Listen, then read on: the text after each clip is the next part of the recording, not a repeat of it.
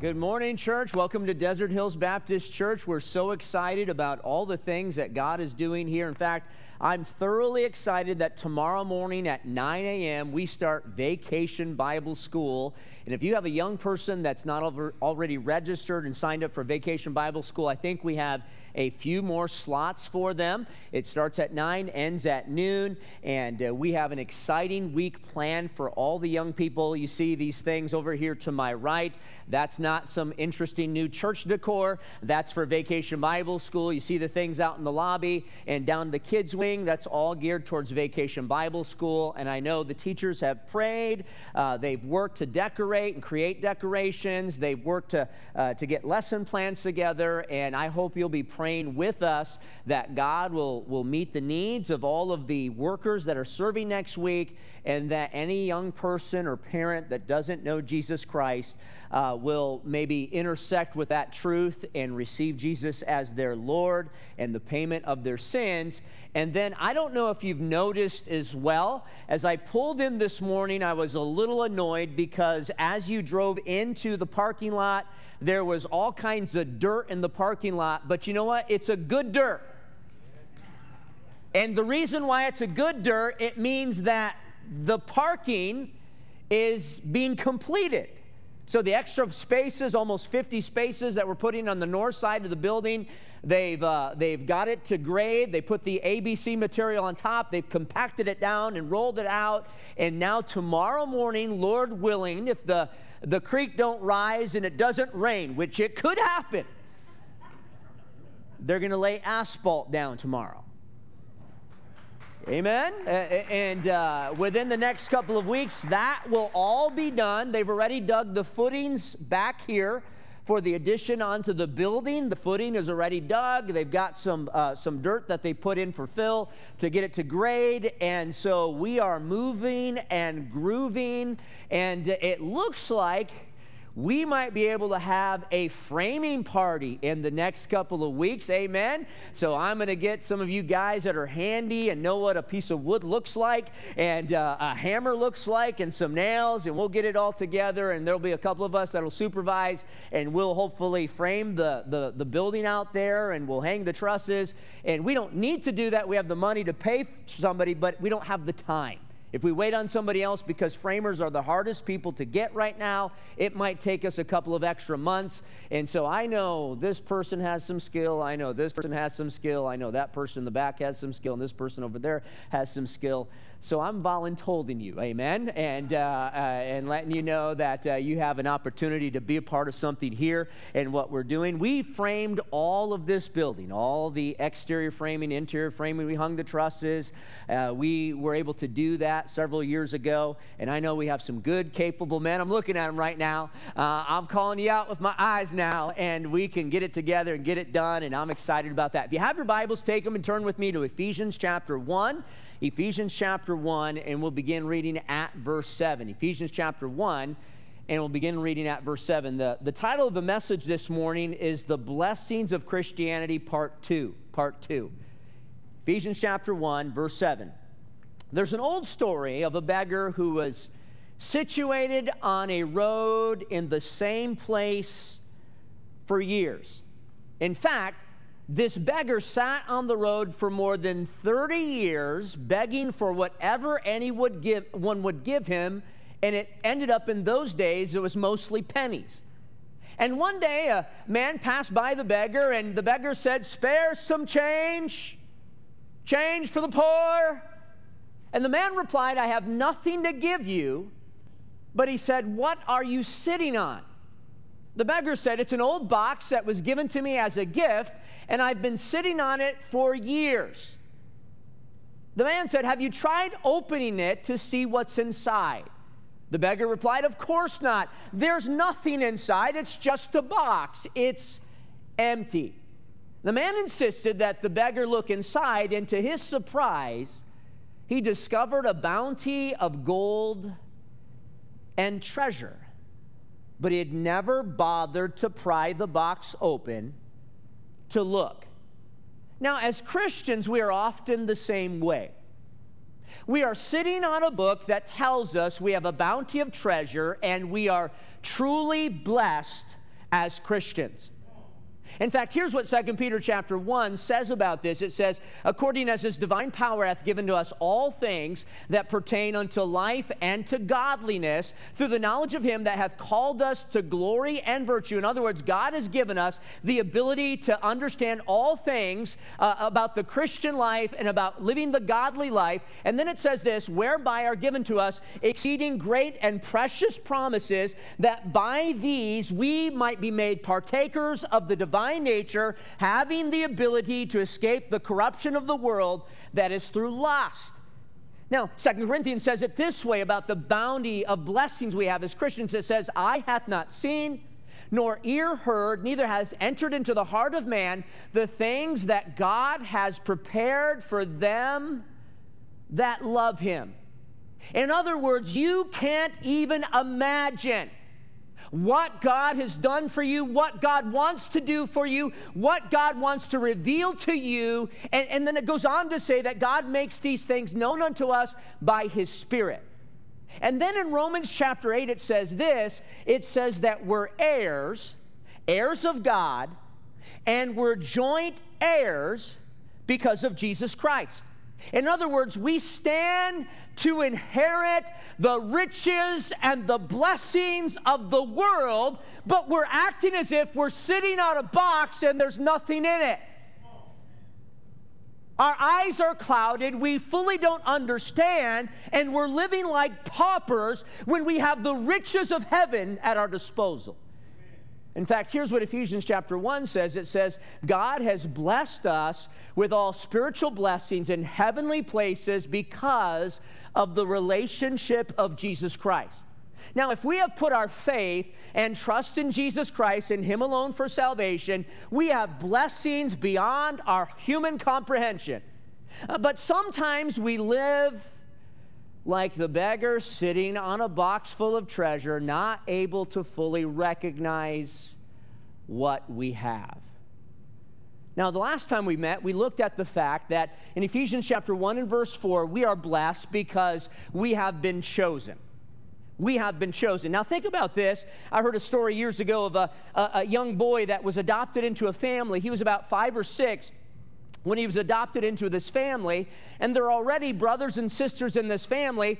He was number 4, and everyone else was older than him, and so he's about 7 now, and all of his siblings were older than him, and one day they were teasing him. They were saying, we are part of this family by name, we're part of this family by birth, and you were adopted, and they're giving this little boy a hard time that was adopted into the family, and the mom and dad were mortified. How could their children, their other children, do this to their adopted child, their son, that had been brought into the family? And they were mortified, and they went to the little boy trying to console him and bring him down a little bit and comfort him. And the little boy said, Mom and Dad, it's okay. I understand with them, they were born into the family, but with me, you chose me. And that's how it is for us as Christians. We are chosen because we chose Jesus Christ. And then secondly, we are changed. The Bible says that we're holy and without blame before him in love. In other words, we don't stand as dirty, rotten, filthy sinners in the eyes of God. If we've been justified, if we've been made righteous in the eyes of God, if we've received Jesus' payment as our own, and his payment has canceled out our sin debt, we're holy and without blame in him in love. And then we are God's children. We are God's children. I'm looking at all these young people. I was kind of wondering to myself, why are all these young people sitting over here in this section this morning? And then I remembered there's a bake sale for the teens to try to go to camp and to get them there and so on. And I was thinking, man, why do I have to look at all these ugly faces? No, I'm just kidding. Why are all these young people over here on this side of the auditorium? And you know what? Every one of those young people there are someone's precious child. Every one of them. They may not have been precious this morning when they got out of bed. But every one of them is someone's precious child. And every one of them, when they were born, their parents looked at them and they had hopes and dreams and desires. And they prayed. And they asked God to give them wisdom as they were entrusted with this precious life. And when I think about how God looks at us as his children, he looks at us in the same way.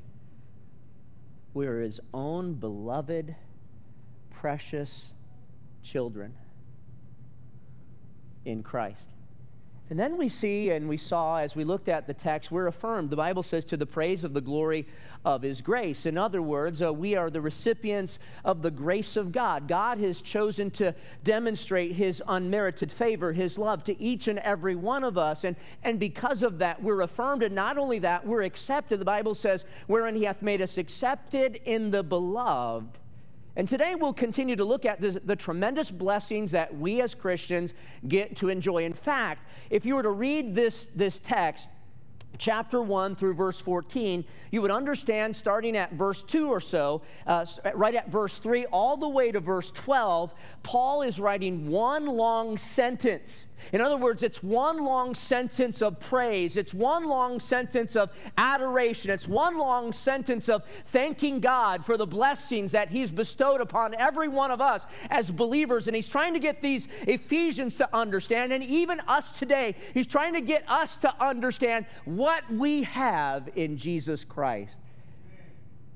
And we see another blessing that we get to enjoy is that Jesus has provided deliverance. And this deliverance gives us redemption. Notice what the Bible says in Ephesians chapter 1 and verse 7. It says, in whom we have redemption through his blood, the forgiveness of sins, according to the riches of his grace. Now, redemption is a payment or a price of a ransom. We understand, according to the text, that the price that was paid was Jesus' own precious blood. And the object was the souls of men and women.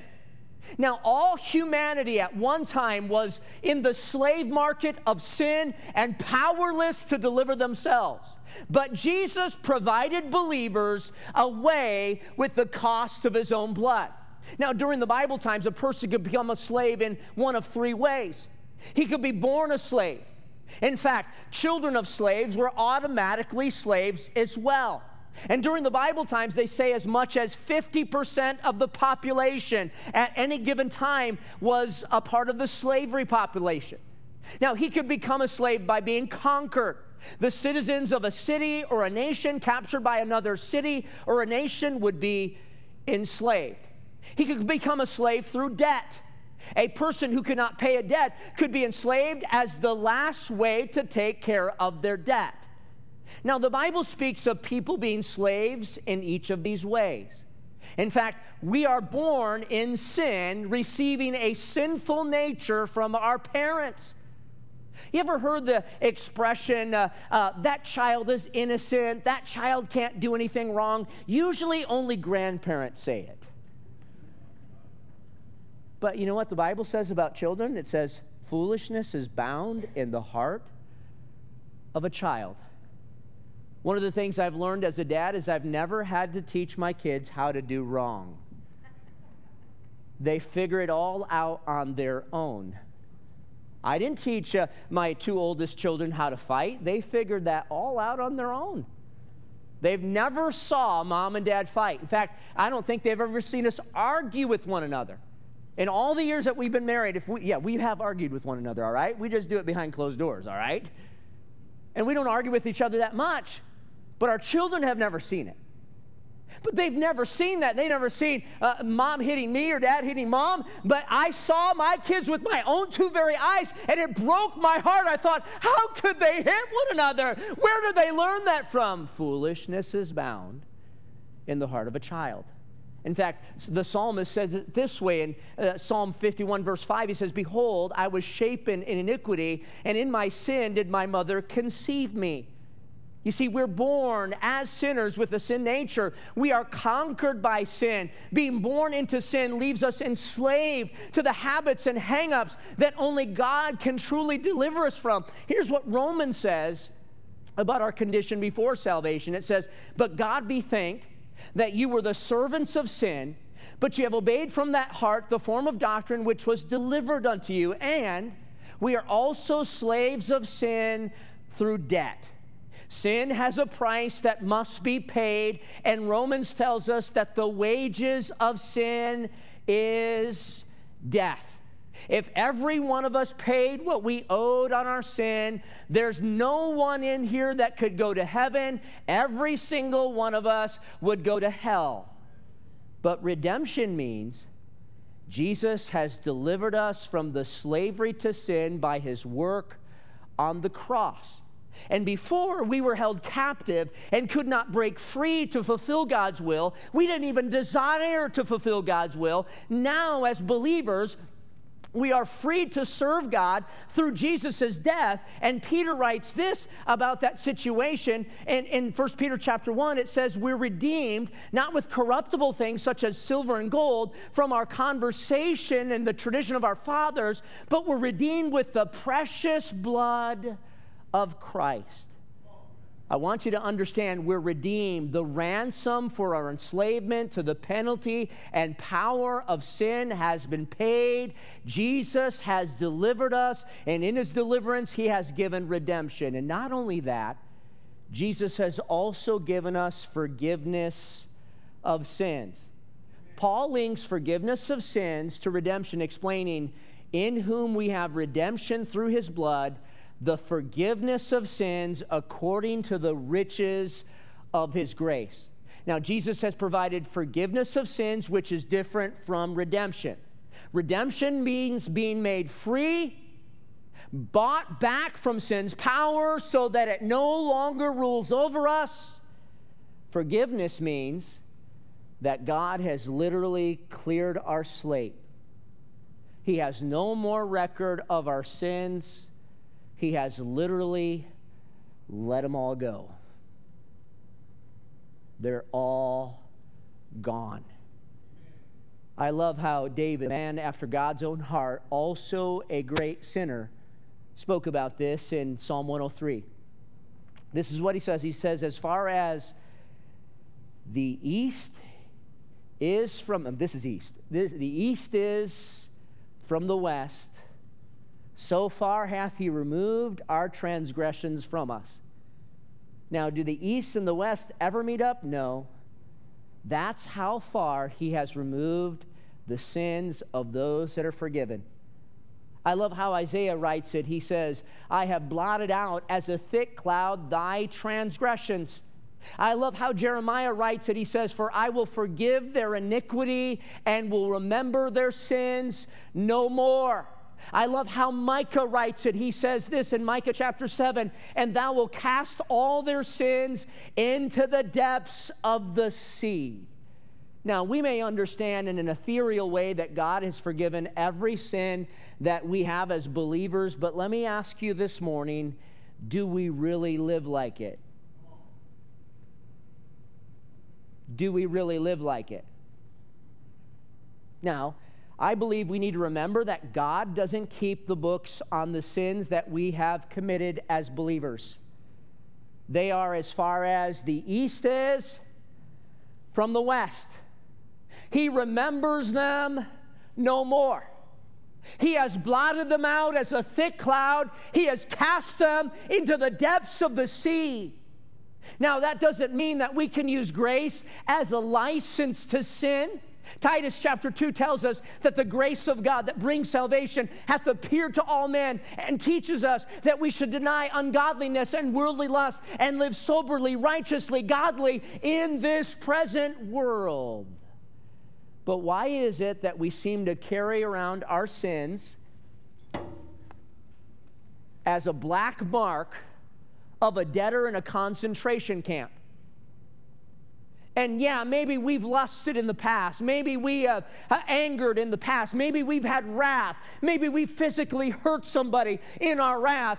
Maybe we have committed crimes. Maybe we have committed felonies. Maybe we've committed misdemeanors. Maybe we've lusted. Maybe somebody's committed adultery or fornication. Maybe we've had all these things in our past. And here's what happens. The devil whispers into our ear and tries to get us to identify with our sin instead of identifying with God's Son, and we carry around those sins our whole life.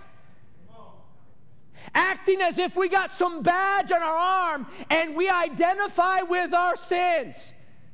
But Jesus has let them go. He has cast them into the depths of the sea, and we no longer have to act as if they're holding to us.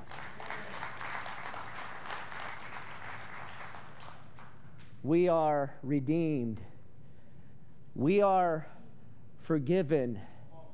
And then in Jesus' deliverance, He has given us these things according to the riches of the grace of God. Does anybody know who the richest man in the world is right now? Elon Musk. Do you know what his net worth is? A lot less in the last couple months. And a lot less since he tried to buy Twitter. $224 billion as of May. Elon Musk, he beats Jeff Bezos by almost $100 billion. And you've heard of Jeff Bezos, the founder of Amazon. So Elon Musk has an immense wealth credited to his name. And let's say the richest man in the world currently, Elon Musk, desired to give of his riches. He could do it in one of two ways. He could give from his riches, or he could give according to his riches. Now, let's say everyone in America received $5 as a gift from Elon. 370 million, 365 million, whatever you want to call it. Everyone in America received a $5 gift from Elon. Now, that would total $1,630 million given from his riches. Now, generous for sure, but it probably wouldn't make a difference in any one of our lives. None of us is going to say, wow, I got $5. I can buy a gallon of gas. I'm just teasing, all right? I'm just teasing. You can't. We can't. It's the $5 I filled up yesterday. I think it was $5.29 or something like that. I remember when it was 29 cents. You could buy a Starbucks, right? If you didn't get a mocha latte, if you got a tall one, a real small one. None of us would be affected by it if we all got $5 from Elon. But let's say this morning, I announced that Elon's coming to church. Yay, Elon's going to come to church. And let's say that Elon wanted to bless all the 500 of us, including children, by divesting all but $4 billion of his $224 billion to each one of us, and then he gave each one of us $440 million. Now, that would change every one of our lives. It would also change the lives of our children, and if everyone tithed, it would change the life of our church. Amen? So, $5 to everyone in America would be giving from his riches. But $440 million to each one of us would be giving according to his riches. And when God gives in accordance with his riches, he gives from the unlimited treasure house. Grace, his unlimited, unmerited favor, and overflowing abundance of his unmerited love, inexhaustible in God and freely accessible through Jesus Christ. Now, Jesus' deliverance has provided redemption.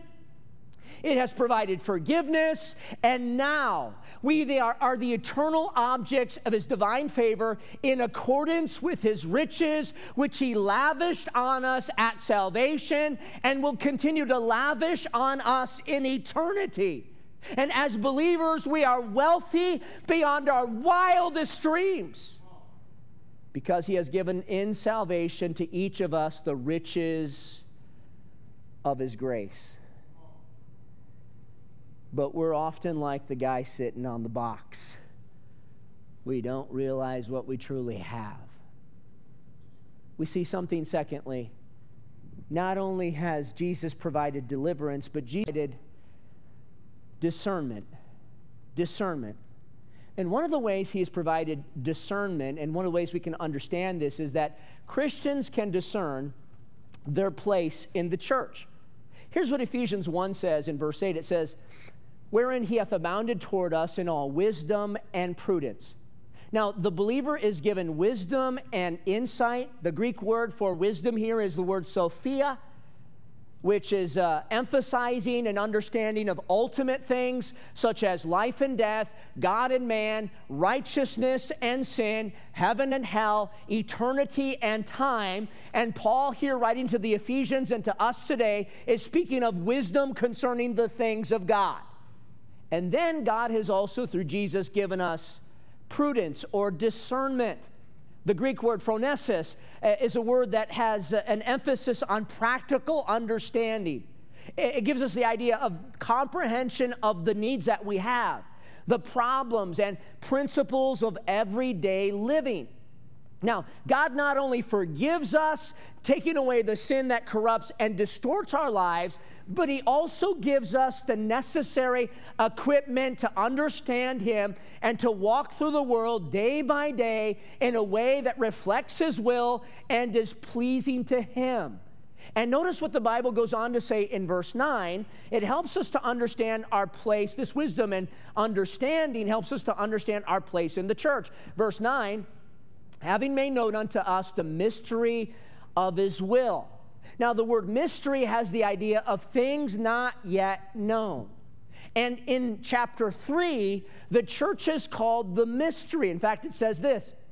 It says, if you have heard of the dispensation of the grace of God, which is given to me, you word, how that by revelation he made known unto me the mystery, as I wrote in a few words aforetime, that the Gentiles, verse 6, should be fellow heirs and of the same body and partakers of his promise in Christ by the gospel. So if you look at the text, verse 9 again, it says, having made known unto us the mystery of his will, according to his good pleasure, which he hath purposed in himself.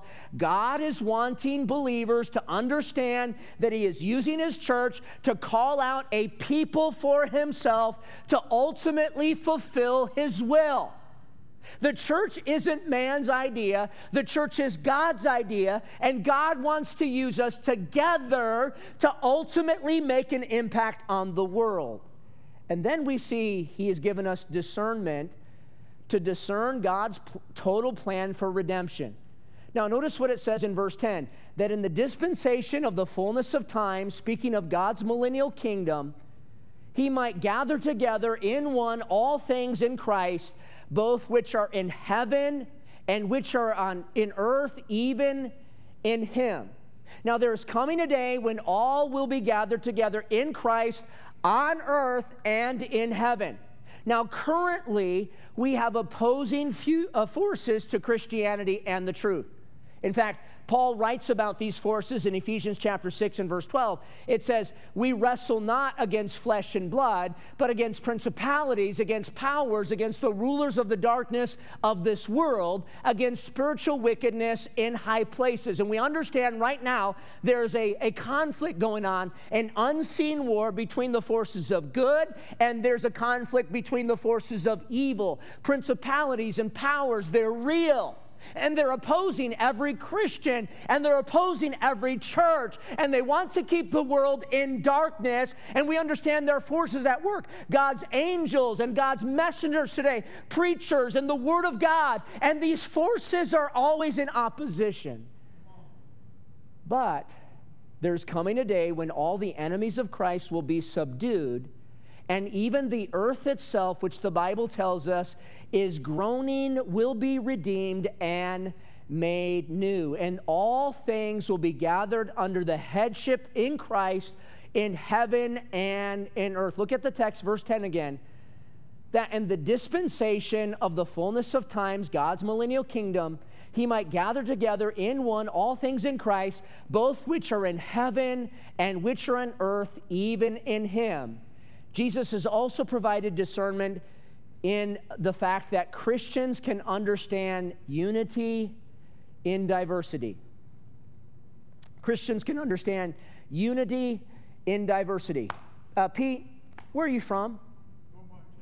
Beaumont, Texas. David, where are you from? Troy, where are you from? Blake, where are you from?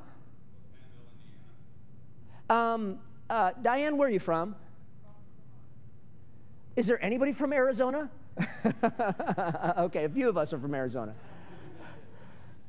Now, just the people that I picked this morning, we're all from different places, and all have different customs, all have different traditions. I mean, you look at the church, and the church is diverse. Some of us are darker than others. I like a little tan, amen? A little spicy. Some of us are a little bit more chalky than others. It's okay. It doesn't matter. It's all right. But notice here in the text, Paul has been speaking about all the saved, but now he begins to make distinctions to emphasize the inclusion of Gentiles in God's plan for salvation. And we see this emphasis in the change of pronouns.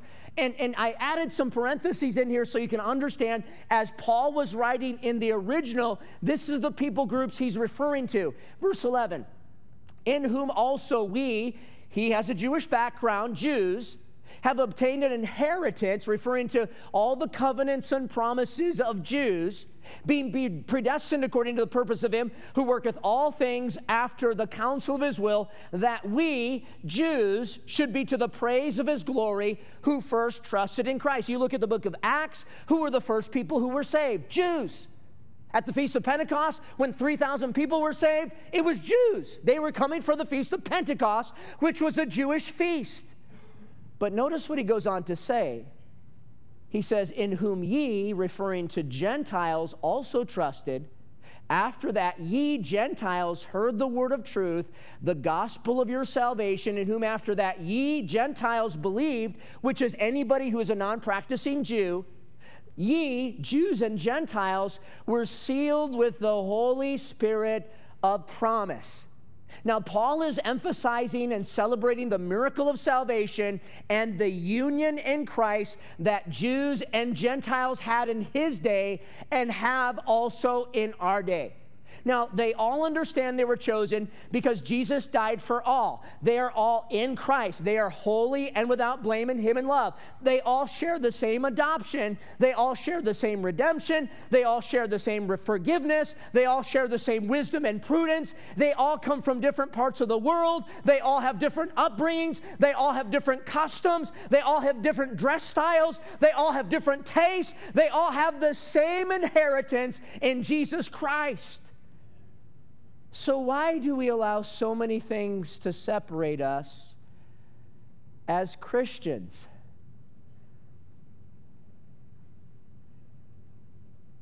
Why do we allow that to happen? In churches, you'll find sometimes division. In churches, you'll find cliques. In churches, you'll find people that seem to be vying for position and against one another because of the practice. So the practical aspects of Christianity are lived out in a different way. Now, in the church, there is and can be and should be unity in diversity. We too can come from different parts of the world. We too can have different upbringings. We too can have different customs. We too can have different dress styles. We too can have different tastes and still have unity in diversity.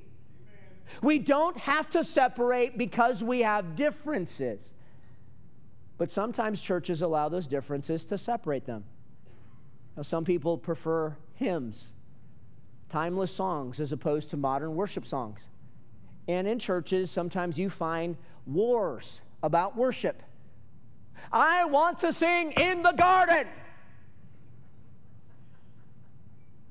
And then you have somebody else saying, I want to sing Forever Rain. And sometimes you allow that diversity to cause disunity. Or you could say, as Paul was encouraging, you can allow that diversity to promote unity. You have it in churches where there's parents that homeschool, and other people prefer to send their kids to Christian school or public school. And you have sometimes parents looking at the kids that go to public school or Christian school, looking condescendingly at them because they have another choice in regards to their children's education. And sometimes that diversity causes disunity instead of unity being preserved in the diversity. And I can go on and on and on about any number of things, but Paul's encouragement here is that these Christians can have discernment that their diversity can still produce unity. Now remember, unity isn't the same thing as unanimity. Unanimity is believing exactly the same thing about every issue. And the fact of the matter is, you'll never have unanimity in a church unless you have a very small church. I don't even agree with myself most of the time. Come on. We see one last thing this morning. Jesus has provided not only discernment and deliverance in the blessings of Christianity, Jesus has provided a down payment. Now, the moment we are saved, the Holy Spirit is God's mark upon the believer's life. In fact, notice the process, verse 13. It says, in whom you also trusted. After that, you heard the word of truth. There's a point in time in someone's life when they make a conscious decision to trust, to put faith in something they have not previously believed. And here's what it says. It says, in whom you also trusted. After that, you heard the word of truth. So the word is preached. You hear the word of truth. The Holy Spirit of God illuminates that truth. The truth is the good news, the gospel of your salvation. And then when you make a decision to believe, that's the moment that the Holy Spirit comes and takes up residence in your life. The moment we believe the gospel, the Holy Spirit indwells us, and the Holy Spirit is God's way of identifying every one of his children. Now, don't misunderstand me, and don't misunderstand this truth. Some people will say, well, you know what, you get the Holy Spirit later on after you're saved. The Holy Spirit's a second blessing. Well, let me correct that understanding, because here's what the Bible says in Romans chapter 8. It says, but you are not in the flesh, but in the Spirit. If so, the Spirit of God dwell in you. Now notice what it says, if any man have not the Spirit of Christ, he is none of his. So for somebody to say that the Holy Spirit is a second blessing that comes later on in somebody's salvation, it's clearly wrong doctrinally, because the Bible makes it clear that if you don't have the Holy Spirit, you're not a child of God. But this is what I want you to understand. The Holy Spirit is God's way of telling every one of us as believers that we are children and there's nothing that can ever change our position. Let's say that tomorrow morning every one of my children decided that they wanted to change their name. They no longer wanted to be Victoria and Ashlyn and Caitlin and Ryan Zamora. They wanted to be Victoria Smith. Wait a minute, Victoria Jones, Ashlyn Bergman, Caitlin Persimmon, Ryan Timothy. They wanted to change their names to something different. Nothing would change the historical fact, that each one of those girls is still the daughter of Adam and Elizabeth. And the same can be said of each of us as children of God. If you are indwelt by the Holy Spirit of God, and you are saved, the Holy Spirit of God is God's mark upon your life, that you are truly a believer and that nothing can ever change your position. Then we see one last thing. The Holy Spirit reminds us that we as believers have something to look forward to. Notice what the Bible says in verse 14, which is the earnest of our inheritance until the redemption of the purchased possession, speaking of our body and our soul, unto the praise of his glory. Now, believers are literally owned by the Lord, and they're literally under his protection until we're delivered from this world by death or by rapture. Now, along with his mark or seal, the Holy Spirit serves as a deposit guaranteeing our inheritance. The Greek and Roman culture of Paul's day had a custom of making a deposit when they desired ownership of something. It was called an arrabon on something they owned. The arrabon was a down payment, which is a way of communicating that more of the same would be coming. It was the first installment. Now, today we often call it earnest money. So we understand that the spiritual life given to us by the Holy Spirit is an arrabon, a down payment, an installment of what is to come. Now, the Holy Spirit now guides us into God's truth, but there's coming a day when we're going to be delivered from this body and we're going to understand everything that we need to know. The Holy Spirit identifies us as the children of God now, and we struggle with that in our identity and position, but there's coming a day when we're going to fully understand and know what it's like to be a child of God. And so the Holy Spirit is the down payment that every one of us has something to look forward to. This world is not our home. We're just passing through. Our treasure is laid up somewhere beyond the blue. The angels beckon me on heaven's open door, and I can't feel at home in this world anymore. We are blessed beyond measure as Christians. Jesus has provided deliverance, redemption, and forgiveness. Jesus has provided discernment. We can discern our place in the church. We can discern God's going to totally make all things right and new. We can discern there can be unity in diversity, and Jesus has provided a down payment. Now imagine you're a billionaire, and you have 3 $10 bills in your wallet. You get out of a cab, and you hand the driver one of the bills for an $8 fare. Later in the day, you look in and find out there's only one $10 bill there, and you say, either I dropped the $10 bill somewhere, or I gave the taxi driver 2 $10 bills instead of one. Now, what are you going to do? Are you going to get all upset? Are you going to go to the police and demand that he search the city for the cab driver because the cab driver chipped you out of $10? No. You're going to shrug. And you're going to say, it doesn't matter, I'm a billionaire. Pastor said, I'm getting $440 million from Elon Musk, man. I'm a billionaire. You're too rich to be concerned about a loss of $10. Now this week, maybe somebody criticized you. Maybe somebody gossiped about you. They said something that wasn't true. Something you bought or invested in turned out to be less valuable than you thought. You looked at your mutual fund portfolio. Something you wanted to happen didn't go the way you wanted it to, and these are all real losses. But what are you going to do if you're a Christian? Will this setback disrupt your contentment with life? Will you shake your fist at God, toss and turn all night? If so, I submit that it's because you really don't understand how rich you are. If you're that upset about your status with other people, if you're constantly lashing out at people who hurt your feelings, you may call it a lack of self-control or a lack of self-esteem, and it is. But more fundamentally, you have lost touch with your identity. As a Christian, you're a spiritual billionaire, and you're wringing your hands over $10. So what are we going to do with this today?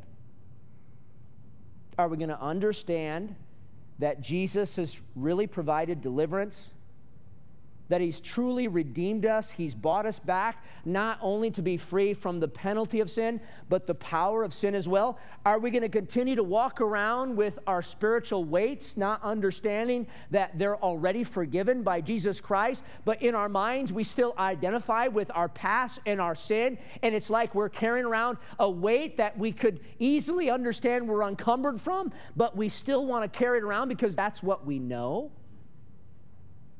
Are we going to understand that God has given us the ability to understand his plan for the church and our place in it? And then are we going to allow the Holy Spirit to continue to remind us that we are children of God and that this world isn't our home? We truly have something better to look forward to.